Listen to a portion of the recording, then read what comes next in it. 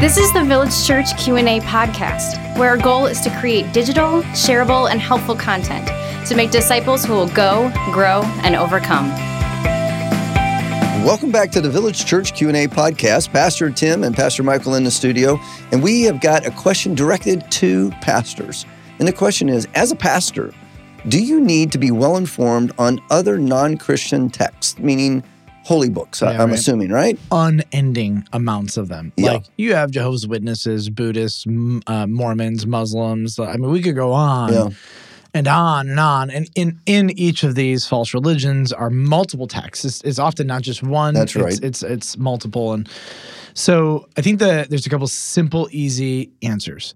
Number one is it depends on your context. So if I am a Christian in an Islamic country or community, I'm probably going to deeply familiarize myself with that text. And so then that way you could have better discussions with people of that faith and who would understand or have read that book. Totally. If I planted a church in Utah, I would probably immerse myself in Mormon writings and literature. I'd want to know the Book of Mormon and everything that their church teaches and writes. Yep.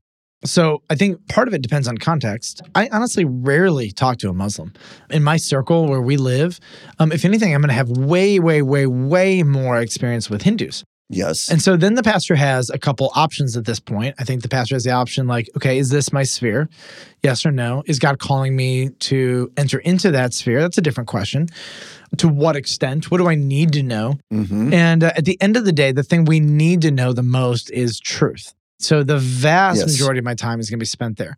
And at the same time, it just depends on my context. Like if I'm a pastor in northern rural Canada, I'm dealing with very different cultural realities than I am in Chicago or the suburbs of Chicago. Yep. And so I think a lot of it is just the pastor needs to be aware of his own surroundings and what is there.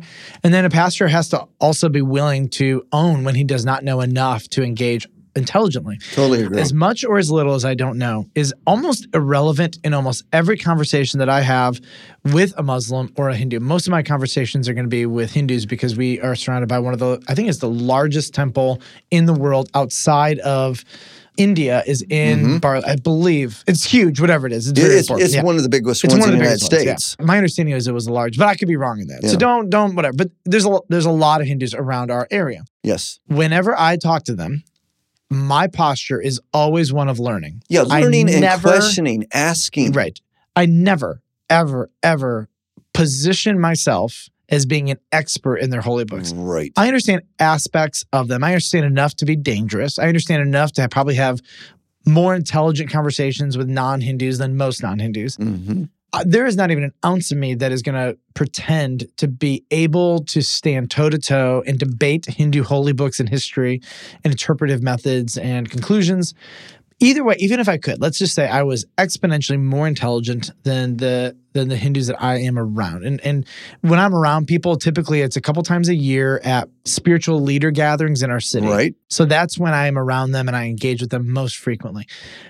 Always, 100% of the time, I'm always asking questions because people do not need me or want me to walk in and be like, you're wrong, and here's 6 reasons why. They want to be heard. They want to be understood. Yes. And I learn something every single time I talk to them. Mm-hmm. And what's cool is that when I talk to them, here's basically what happens.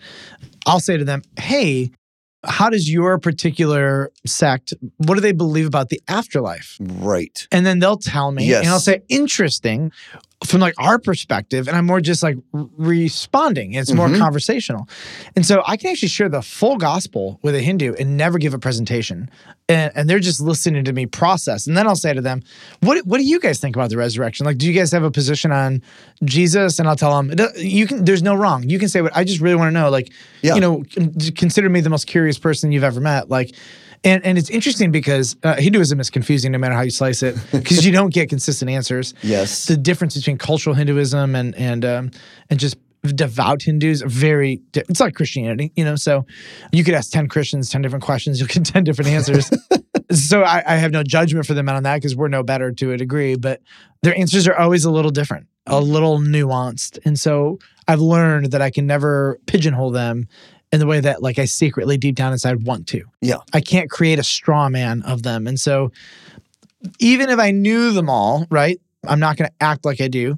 But then I think what most Christians expect, and I don't think this is fair, but they expect any pastor to be fluent in everything.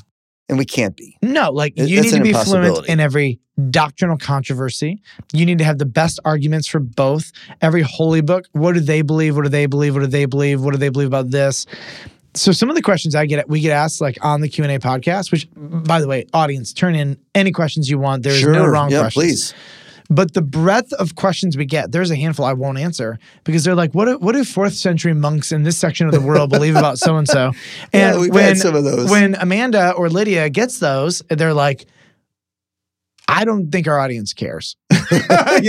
Now I don't mean to like disrespect those kind of questions, but like there is a point that if you've been listening to us long enough, you do know that we weed out some questions because we've answered them before, or I'm not equipped, or you're not equipped to answer them, or we could do research. But even the very act of answering the question communicates that we are smarter than we are. Actually answering it with a little bit of research is dangerous because we're not actually equipped to speak to it. You know? Anyways, so I would say, what's the question again? Should we be well informed of other non-Christian texts? Ish. Ish is my answer. Yeah, ish. Ish. All right, what's the next question? Well, thanks, listeners, for joining us today. Please come back next time when we answer another question, which will be, what are your thoughts concerning submission for a wife?